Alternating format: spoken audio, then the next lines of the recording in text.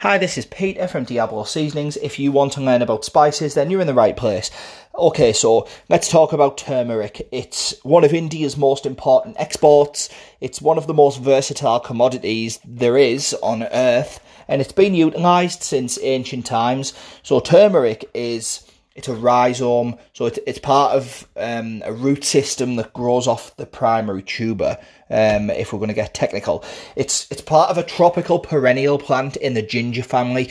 So turmeric look like ginger, but they're an orange-yellowy colour. What happens is they're lifted out of the ground, and then they're plunged in boiling water for about an hour, and then what we do is they're dried in the sun, and they're crushed in a hammer mill. One of turmeric's bioactive compounds is curcumin, so this has strong anti-inflammatory properties.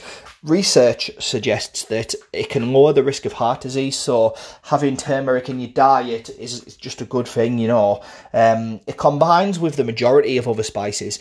Iconic part of Indian curry, so you know when you see a curry that's that like iconic kind of yellowy orange, like a korma for example, that colour comes from turmeric. It's in Moroccan tagines, it's in stir-fried chicken, brilliant in rice dishes. You can make pickles with it, it's in curry powders, for example, Madras, that's how it gets its colour. You don't want to overdo it, just a little bit. Make sure you follow the recipe whenever you're putting turmeric in something, because it can overpower a dish with its kind of bitter kind of taste. It's in Ras Al Hanout, it's in tandoori, it's in chamula.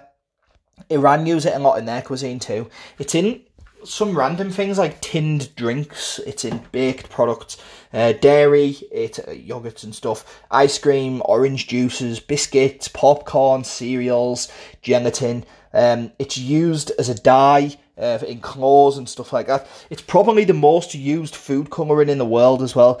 One of its more creative uses, it's actually used in chemical analysis, where turmeric-soaked paper is used to ascertain the acidity and the alkalinity of a chemical.